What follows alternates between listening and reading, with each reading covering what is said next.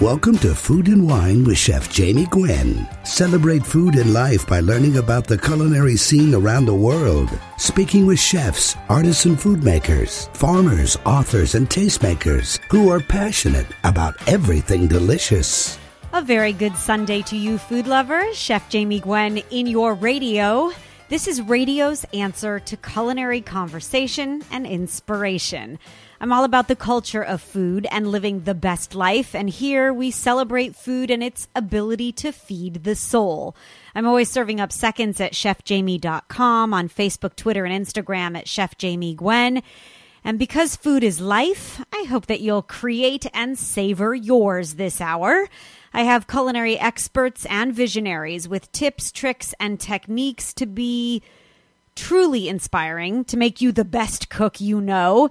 These are the renowned culinarians that are sparking new ideas around the world. So take a seat down at your kitchen table and dish with me as we share the truly delicious side of life. I was hoping to wax poetic at the beginning of this hour about a homey French staple that has been cozying up to become an American classic. It has been many years, in fact, that the French and our French friends have been making duck confit. And there are few foods more indulgent than that beautiful leg of duck, tender meat, crisp skin. Oh, it's one of my favorites. And confit, the method of cooking meat in some sort of melted fat, has long been a common practice to preserve or for preservation. And while its popularity has grown in the fine dining world, it is not just for meat anymore, and home cooks are creating creative confits at home. Now, you can confit garlic cloves and shallots and fish and lemons and fennel. I love a vegetable confit. In fact, it's usually made in olive oil as opposed to animal fat. But if you haven't attempted a confit at home, I shared some chef's tips in my Think Like a Chef feature this week, and I wanted to give some guidelines to walk you through the process. Now, it's not difficult or complicated at all, but it does take some time. And I think for great cooks, confit is a brilliant method to master. It is, by the way, not for the weak of heart or for fat-free eaters. Okay, don't touch your dial. I believe in everything in moderation, especially moderation. But it takes a significant amount of time and fat to preserve proteins. The beauty of it is that it is not a greasy end result, but one that is beautifully tender and so very worth it. And I can think of few foods that are as delicious and indulgent as, let's say, a duck confit salad with the fall-off-the-bone meat set atop a bed of frisee lettuce and adorned with a bitey sherry vinaigrette and garnished with slices of fresh pear and crumbled blue cheese and a few scattered candy pecans, and then maybe a poached egg to gild the lily. Okay, I've successfully made myself hungry, and hopefully you were tempted to lick your radio. But what is confit by definition? Well, meat confit is made from meat that has been salt cured for a few days and then slowly cooked in melted fat. And usually the fat comes from the animal itself. And it is sealed in the fat to preserve it. And again, the result is this incredibly tender, flavorful meat that has the similar succulence of pulled pork. Now, you can make confit out of duck and goose and rabbit. Those are the most common. Then, of course, you can attempt chicken. There's a wonderful recipe from Mark Bittman where he makes a chicken confit that will trump any roast chicken anywhere, I guarantee. And making confit is more of a technique than a recipe. There are a few basics when it comes to the ratios and the cooking times, but the spice mixture and the protein you choose, or the vegetable for that matter, is up to you. Now, there's a wonderful fennel, lemon, and garlic confit recipe that I've posted at chefjamie.com, and it makes an extraordinary side dish. But for the basic steps for a meat confit, you salt the meat, quite heavily, in fact, and you refrigerate it for 24 hours. And the salt seasons the meat and it starts to cure it for longer preservation. Now, I like to add a dry spice rub when I'm salting. It actually cuts down on the salt content and it adds extra flavor. And then you melt enough fat to cover all of the meat. And again, if you choose to go the olive oil route, you don't need to use extra virgin olive oil, but only a good pure olive oil, one that's not too pricey and that you can buy in large quantity. You rinse the salt or salt rub off the meat. You pat it dry. You add it to the pot with the melted fat. It needs to cover all the way.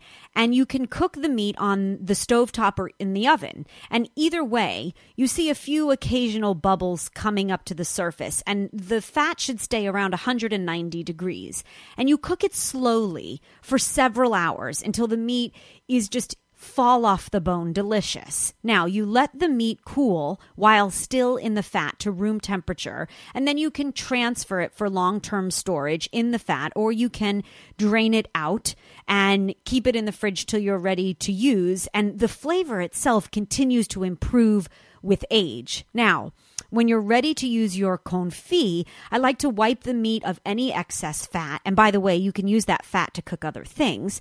And then you just reheat the pieces. The skin of, let's say, duck or chicken gets incredibly crispy. The meat stays moist. And because it's so beautifully rich, it is best paired with lighter dishes like salads or vegetables, of course. You can always take the meat from the bone, chop it into smaller pieces and use it in raviolis or risotto or pasta sauces. Now, if you didn't notice, on the Tasting Table website, one of my favorite resources for fabulous food, Eric and Bruce Bromberg posted their secret weapon, and it is super simple, but it's a shallot confit. And there's something really beautiful about the caramelization of sweet shallots, a cross of garlic and onion. And all you do is you pack the shallots tightly into an oven-proof dish, and you pour enough olive oil over to cover. And then you bake them at 325 for an hour and a half or 2 hours. And you can use them for a few weeks at least. They throw in a few thyme sprigs. You could use fresh herbs from your garden. And I will tell you, the next time that you throw them into roasted root vegetables or a stuffing, or you want to serve them alongside chicken or fish or on top of a big, beautiful burger, the shallot confit is amazing. So everything you need to know to become a confit expert posted at chefjamie.com, along with a few other things you won't want to miss this week, like my lime grilled fish tacos with chipotle sauce and fresh cilantro slaw. I think it's a great go-to recipe for any night of the week, and everybody loves fish tacos, right? I've also posted my husband's perfect meal under the seasonal celebrations section. Skillet roasted clams alongside crusty French bread or even potato chips for dipping. Oh, it's the ultimate. And made with really good quality Chardonnay. And then you toast, of course, with the remaining Chardonnay in the bottle. I mean, what else would you do? Lots of great garlic and red pepper flake flavor, the juice of a lemon, and just a little bit of unsalted butter to finish the clams make for the ultimate seafood meal. For those with a sweet tooth, I've posted a vanilla bean flan, an impressive crowd-pleasing dessert. And then with the cider revolution happening now, a twist on a winter warmer, it's a spiked cider punch. And once again, chefjamie.com will arm you with everything you need to be a culinary hero. Now, don't touch your dial, because there is so much scintillating, scrumptious conversation yet to come. I am really flattered and honored to welcome Mimi Sheraton, the acclaimed restaurant critic, to the radio waves once again. She's sharing her top 1,000 foods to eat before you die. This is a woman who has eaten around the world, and you will not want to miss her advice. Plus, Margarita Martinez is sitting down to talk cheese with us, and she will create the ultimate cheese plate for you. Plus, we're designing your ultimate fantasy kitchen. Architect Stephen Jones stops by just before the end of the hour, so don't touch your dial. Chef Jamie Gwen in your radio with more fabulous food right after this.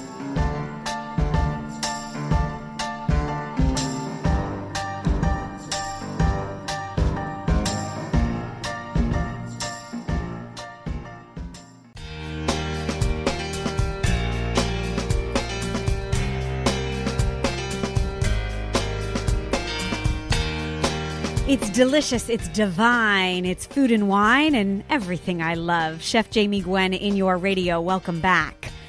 The Cabot Creamery is a cooperative owned and operated by its members, 1,200 dairy farm families, in fact, located throughout New England and upstate New York. And with an emphasis on craftsmanship, Cabot produces award-winning cheeses, premium butter, delicious Greek-style yogurt, cottage cheese, and sour cream in Vermont, New York, and Massachusetts.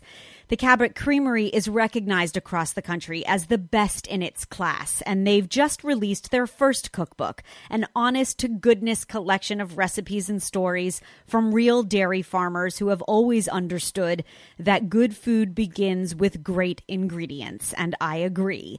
It is a rich collection of 150 easy-to-follow recipes for everyone that loves cheese and milk and really good dairy. And Margarita Martinez is the spokesperson for Cabot Creamery. She is a New England Emmy-nominated television host with an insatiable appetite for travel and food, and she is here to dish. I'm glad to have you, Margarita. Welcome. I'm so glad to be here. Thanks. Of course. Okay, tell us about the collaborative effort, if you would, that makes up Cabot Creamery, because it's really, I think, one of those wonderful stories across America that still has a very pure roots, I would say, and continues, a very rich history. Absolutely. It's almost 100 years old, is the Cabot Creamery.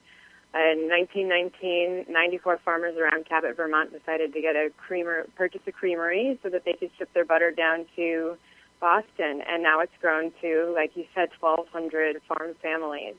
And it's 100% owned by the farmers, and they share 100% of the profit. So it's really unique, and you can feel really great about getting a quality Cabot products at the store and also know that you're supporting New England and upstate New York farmers. Yeah, that's what I love. I love the idea of a co-op. I think that it is very much at the root of what we believe in here in America, and there are stories throughout the book of the families that get up at 4 a.m. to milk the cows. And you visited some of those farms. Tell us about one of your experiences, if you would. So I actually spent some time at Liberty Hill Farm in Rochester, Vermont.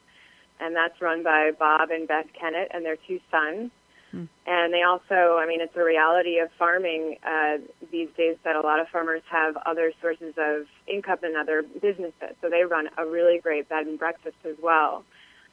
So it was really neat to be there, and they have about 150 cows, and like you said, it's a way of life. It's not just a job. It's something you can't really take vacation, and you're there getting up early, and you're always on call. So it's a real lifestyle of it, and it was just really neat because Bob and Beth both come from farm families, and it's been in their families for years and years, and it's a part of their life. And Beth just serves these wonderful breakfasts and dinner every single day as a part of her bed and breakfast, these huge spreads. And I also love, and she's just a really great spokesperson for Cabot. She's traveled all over the country promoting Cabot and talking about it and giving cooking demonstrations. So they're just a really neat couple and family. Oh, neat. I love I really love that family feel. We should start with dessert first because life is very uncertain. You just never know, right? And one of the recipes in the cookbook that I can't wait to try is the Liberty Hill Farms fudgy yogurt tart. And there's something to be said for the fact that Greek-style yogurt has made its way into all of our kitchens, whether it be breakfast, lunch, or dinner. I make ranch dressing, Greek yogurt based now. We eat it for breakfast. I'll mix in fresh dill and Meyer lemon juice to top poached salmon. There are wonderful uses, yes, but I haven't baked with it much. And I love the idea of a chocolate cake made with Greek yogurt. Yeah, so it's the fudgy yogurt tort. It's very chocolatey. I actually had it. Beth did make it for me when I visited Liberty Hill Farm. And there's something about, Greek yogurt is really versatile, and in baking, it gives a different texture. It's a little lighter. She also makes really great pancakes with it. So this one was just really great, and it makes a frosting that's not as dense. It's a little lighter, a little creamier in taste. So that's a really nice texture that she has both in her frosting and in her cake. Let's go back to yogurt for just a moment because it is a blank canvas and you can use it sweet and savory, but there's a wonderful sort of map in the book for lots of different dairies, starting with yogurt, all of the wonderful things that you can do to create a flavorful dip that is yogurt-based. So whether it be garlic and feta or the curried style or the chipotle avocado and lime, that sounds so good. But the book talks about making, I know, I'm starving. The book talks about making labneh or labna, the Middle Eastern Mediterranean yogurt that is sort of thicker and richer. Can you talk us through it? Sure. So what you do is that you can take your Greek-style yogurt and you wrap it tightly in a cheesecloth, and then you set it on a colander, and then you put some pressure on top. So you put about a plate, and then you can put water or a can of beans or something like that on top. And then you leave it for 12 hours in the fridge, and then you unwrap and you can scrape your yogurt cheese from the cheesecloth into a small bowl, and then you can add whatever you want. So you can add herbs, lemon juice, capers, paprika, diced onion. So it makes this different consistency that's much thicker that you can use as a dip or a spread for your dishes. Yeah, when I think of labneh, I think of yogurt cheese, and I've made it for years. My mom always made yogurt cheese from regular yogurt, and it's only gotten better with the Greek-style yogurt. It has this wonderful texture. It's just so thick and delicious, and it's a great way to remove the excess water, the whey, from the yogurt itself and just get a delicious creamy mixture. I have yogurt cheese in the fridge right now as we speak. You're ready. I'm ready. Okay. Another one of the maps talks to grilled cheese, and every Cabot Farm family, as you've written in the book, says that they have their ultimate grilled cheese combination. So what's the best you've tasted? Oh, the best I've tasted? Well, I actually have a grilled cheese sandwich in the cookbook, a recipe, and it's with red onion and sauteed red onion and apple, and then a vintage cheddar cheese and a sharp light cheddar cheese. So kind of mellowing out the agedness of the vintage. And I really enjoy that, and I just love having the red onion and the apple and the cheddar. I think is a really good, nice balance. And then I like a little bit of heat, so I always put a little mustard on my grilled cheese.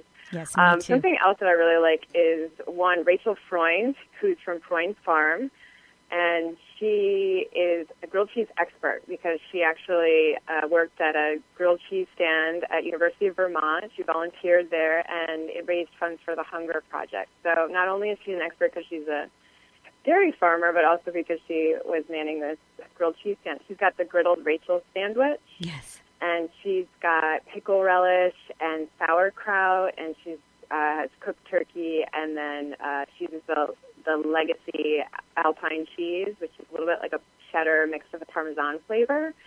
And that is just really, really delicious. It's kind of like a Reuben, and I love Reubens. Yes, me too. Except with turkey. Yeah, and falls under the category of grilled cheese as long as there's lots of ooey gooey cheese oozing from the sandwich. Exactly. Leave us with this. The perfect cheese plate, I think, is a variety of mild and stronger flavored cheeses, as the book outlines. What's your perfect cheese plate? Name a few, if you would. Oh, okay. Well, I love ricotta, so I would have that, kind of has a mild cheese that's creamy. And then, a triple cream brie. Yes. I absolutely love it. We'll eat rind and everything. And then with the cheddar, there's a black wax aged cheddar from Cabot that is actually absolutely delicious. I love having it at cocktails and, with friends and entertaining. Nice. And then I really like gorgonzola. I love blue cheese and having that. So that would kind of be my ideal cheese plate right at this moment. I was going to say today and tomorrow that it might change. I'm a gorgonzola dolce lover. I love the creamy sweetness to it, so I shall sit down to a cheese plate with you any day. Oh, good. Okay? I love it. Lots of wonderful recipes in the new cookbook release from the Cabot Creamery entitled The Cabot Creamery Cookbook. I think it's a wonderful reminder of what really matters. You almost feel like you've connected with the farm, and it is a really wonderful tradition of fresh, flavorful, beautiful dairy. You'll find an excerpted recipe at chefjamie.com. And you can, of course, watch Margarita Martinez on her New England Emmy-nominated television show on PBS. And you can find lots more recipes as well at cabotcheese.coop. Thank you, Margarita, so much for sharing your passion. Appreciate it. Oh, thank you. As the delicious conversation continues, there's more inspiring information right after this. Food lovers, don't go away.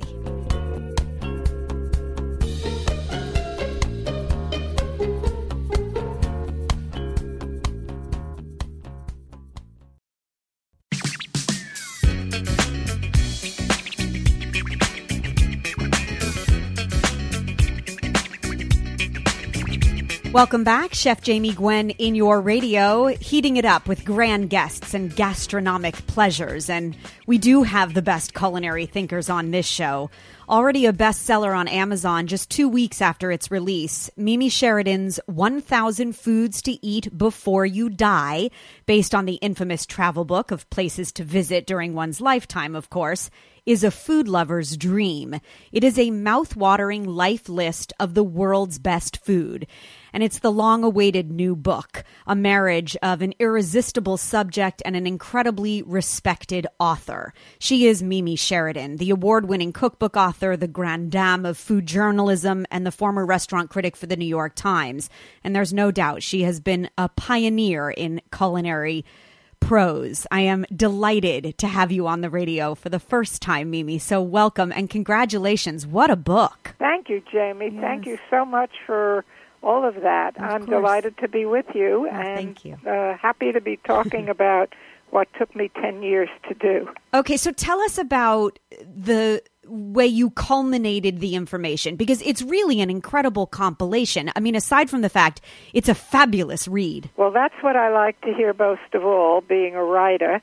I just began when we decided with Workman to go ahead with this, of just writing down everything that came into my head that I thought might be part of it, and I wound up with almost 1,800 things, because as I say in the introduction to 1,000 Foods to Eat Before You Die, it's somewhat of an autobiography.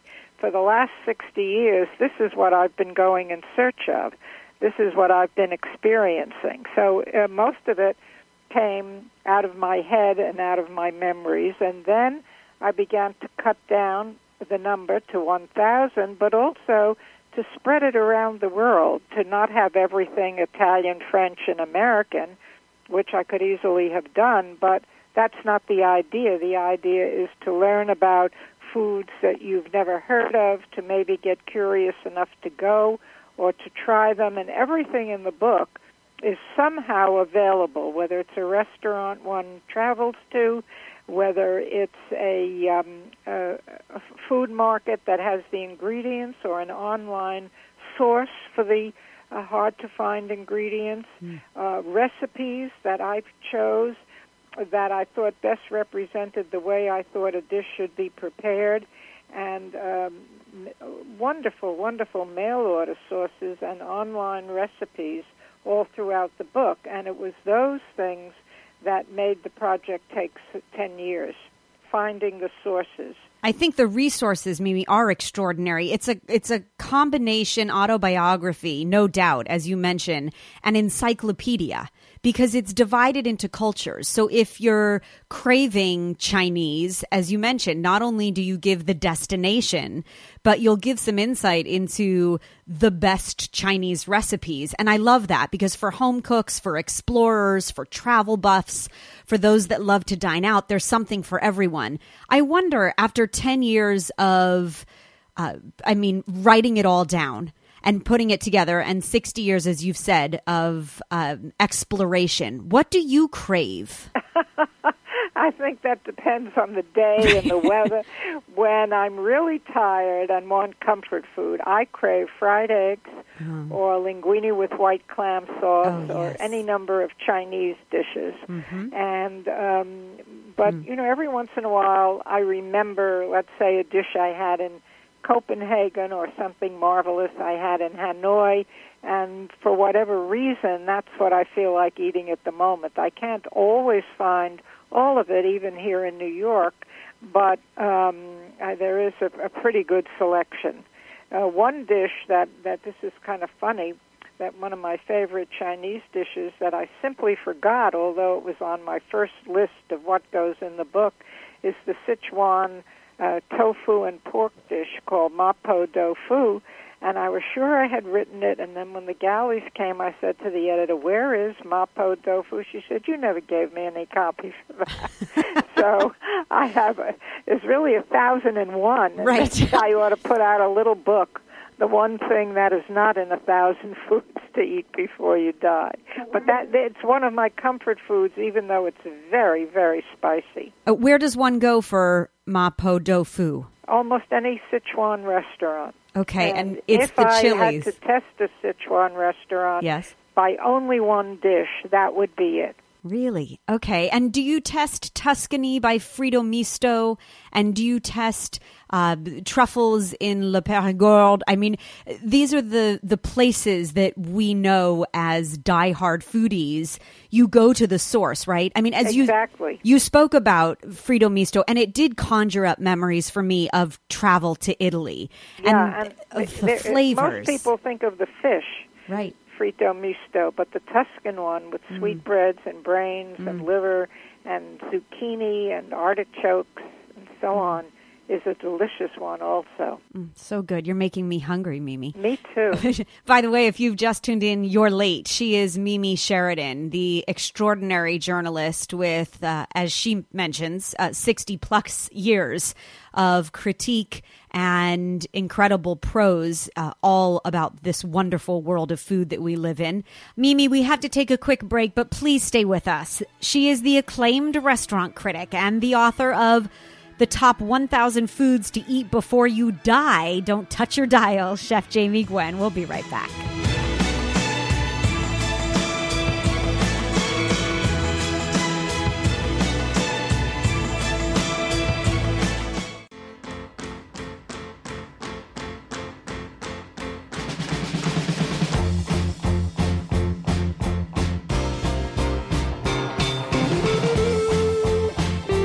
Welcome back. Chef Jamie Gwen in your radio. We are dishing with Mimi Sheridan, the acclaimed restaurant critic and author of the recently released Top 1,000 Foods to Eat Before You Die. Mimi, I must say I'm very jealous. I have had the privilege of speaking with Grant Achatz on this program. He has graced this show. Oh, he's superb. I just think Alinea, which is an entry in the book, yes, was a revelation to me. I would have to agree, but I have not dined there. So can you take us on a brief virtual experience of dinner at Chicago's Alinea? Yeah, well, I went somewhat skeptically. I'm pretty much of a traditionalist, and of course this is billed as molecular, which isn't really what it is, but as good a word as any. And the way the dishes were presented, these specific serving pieces he had done to show each food off to its best advantage, and as unlikely as the combination sounded, when you ate it, you were not shocked. It was more, of course, than, wow, how did he ever think of this? I mean, it was just good food when all was said and done. There was a marvelous strip of bacon that he deconstructs and then reconstructs and serves hung on a beautiful, I guess it was brass, maybe it was gold, kind of a hook, so the bacon could hang free and not become soggy on one side that touched the surface. And I was especially tickled by a dish he presented, which was looked sort of like a plaster globe with no opening, and it was served with a wooden hammer, and I was told to smash the bowl open, which I did, and inside was a wonderful, essentially a Japanese donburi, steamed dish of broth and meat and rice and so on. And so, although everything looked funny and sounded odd, the test is in the eating, the proof of the pudding, as they say. And I once heard Thomas Keller say in a talk about creative food, his parting words were, remember it has to taste good. And so that was it. But also Alinea is a stunning restaurant. It's spacious, it's quiet, It's luxurious without being pretentious, and a marvelously informed staff who, again, are not pretentious. So that's a big help, because pretentiousness is, to me, the worst sin. Yeah, well, I agree with you, and I love that about you. Leave us with this. A frozen Milky Way made your top 1,000 foods to eat before you die list. It was the first thing I chose, and the second was caviar, and that defined the range of the book. Frozen Milky Way is something I grew up with in Brooklyn and still put in the freezer once in a while, and caviar may be my single favorite food. Well, I would toast you with a pearl spoon of caviar anytime. Congratulations to you on an extraordinary culinary adventure, that which you have taken us along with you for the ride. It is an incredibly knowledgeable, discerning guide, of the world's best dishes, ingredients, restaurants, and food-related experiences, and it is written and curated by Mimi Sheridan, of course, a culmination of her 6-decade-long love affair with food. Mimi, it was a pleasure. I thank you and certainly appreciate your knowledge and your palate, and I hope that you'll come back on the show and join us again soon. Anytime you say, Jamie, and thank you very much. It's our pleasure. Thank you very much. There's more inspiring conversation in your radio right after this. Don't go away.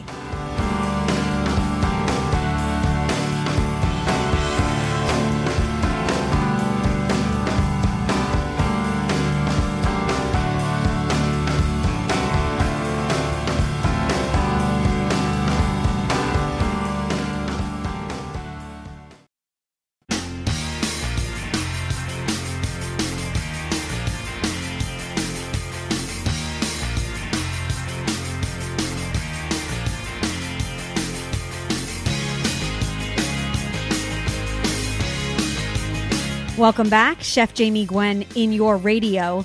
Okay, so everything is on the table when it comes to the wide world of food that we discuss. And as you know, I love to eat and drink, to investigate food, to travel for food, and to delve deeper into this beautiful world we all love. And so how does restaurant design equate to a food lover's world? Well, designing a restaurant is like designing a sports car, says architect Stephen Jones. It has a sleek-looking body that needs a big engine and has to perform at top speed all the time. So how does he make the restaurant designs he creates look sexy and keep them running well? Stephen Jones, well known for his restaurant designs like MB Post in Manhattan Beach, the retro chain Lucky Strike Lanes, and the original Wolfgang Puck's Spago in Beverly Hills, continues to be one of, I will say, the food scene's secret weapons. He is the restaurant designer everyone wants. And he's here to offer some insight into the makings of a great restaurant and how you can parlay this knowledge into your next kitchen makeover at home. I welcome you, Stephen, and I'm glad to have you. Oh, thank you so much for having me. Of course. Okay, you say, and I've done some homework on you, and I love looking into restaurant design because I think you're setting the trends for home kitchen design, for home makeovers, for all of us who aspire to, the greatest cutting edge kitchen ever.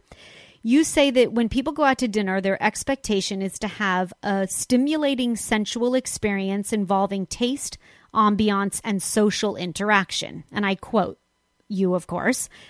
How do you make the visual experience as delicious as the food? Tell us about your perspective, please. Well, first of all, I try to make sure that I truly understand the concept and what the chef is, trying to do, be it, food to table, tapas type of an environment where you have share plates, or if it is a little bit more of a fine dining where the food is prepared behind the scenes and the dining experience is, a quieter setting.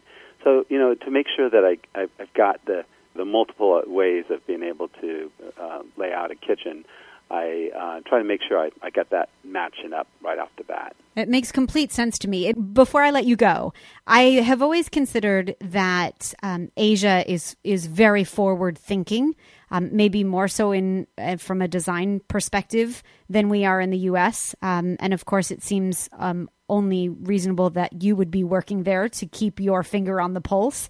I'd love to know how U.S. restaurants differ from Asian build-outs. I know you've been working on donut shops in Japan, and I find that fascinating. The concept I was working on was called Mr. Donuts, and it was a residual franchise from the U.S. that was eventually bought by Dunkin' Donuts. And one of the things that we had to do was to be able to bring the experience of the donuts or preparing the donuts to be a little bit more of the theater. I mean, it had, over the years in the U.S., you had seen a lot of like donut shops that, exposed the donut preparation area to the people, but it meant that you had to keep the clean kitchen all the time, so that and there was a lot of maintenance. So what we did in Mr. Donuts is we had a little hole kind of designed so that from the outside, as you're walking in, you see a little glimpse of the cook line and how the donuts make. If you got up a little closer, you could actually watch the sequence of the stuff. Yeah, something to learn from. And I love the idea of just a sneak peek into the donut making world, just enough to make you hungry, right? Just enough to make you hungry and to make it intriguing. Yes. And I love that idea. Whether creating an instantly recognizable identity for national restaurants or cutting-edge quarters for a high-end dining destination, Stephen Jones is creating the dynamic environment that you love to dine in. So next time you're looking for tips and tricks, look for the sign that says Stephen Jones Architect. It's SF Jones Architect. Thank you. And we can find you at sfjones.com, right? Yes. Fabulous. Thank you for sharing a glimpse into the other side. I really appreciate it, Stephen. Thanks for sharing your passion. Thank you very much. And so that brings us to the end of another hour of Sizzling Good Eats. I hope that you've enjoyed the shared wisdom and that we've given you some food for thought and that you're inspired to cook this week. I hope that you'll tune in the coming Sundays, of course, as the culinary information abounds. But I'll leave you with this, what I like to call my last bite or ounce or tidbit of gastronomic inspiration, and very much inspired by our cheesy conversation earlier in the hour. I am going straight to my fridge after this show and making my own cheese log for a quick appetizer before Sunday supper tonight, with a glass of wine poured alongside, of course. I bet you have some goat cheese or blue cheese or other soft cheeses in your fridge right about now. You can actually leave them individual, or you can blend them together for a taste sensation. But make your own goat cheese log by adding additional flavor enhancers and then rolling the log in some fabulously textured and full of flavor coating. Now, just remember that the cheese is better rolled and served at just cooler than room temperature for that really smooth texture. And you can blend in honey or maple syrup for a sweet note, or maybe jalapenos for heat, or fresh herbs for an herbaceous twist. And then consider rolling your homemade cheese log in a bevy of coatings like chopped dried cranberries mixed with pistachios or cracked pepper and fresh thyme. The flavor possibilities are endless, and you should cater them, of course, to your palate. Plus, it's like Play-Doh for grown-ups. I mean, how much fun is that to make your own homemade cheese logs? I'll post my best flavor combinations on Facebook, Twitter, and Instagram at Chef Jamie Gwen. And I hope that you'll stop by for more inspiration to chefjamie.com all throughout the week. I will meet you here next Sunday as the delicious conversation continues. I thank you for listening. I'm Chef Jamie Gwen signing off. I hope you continue to eat well.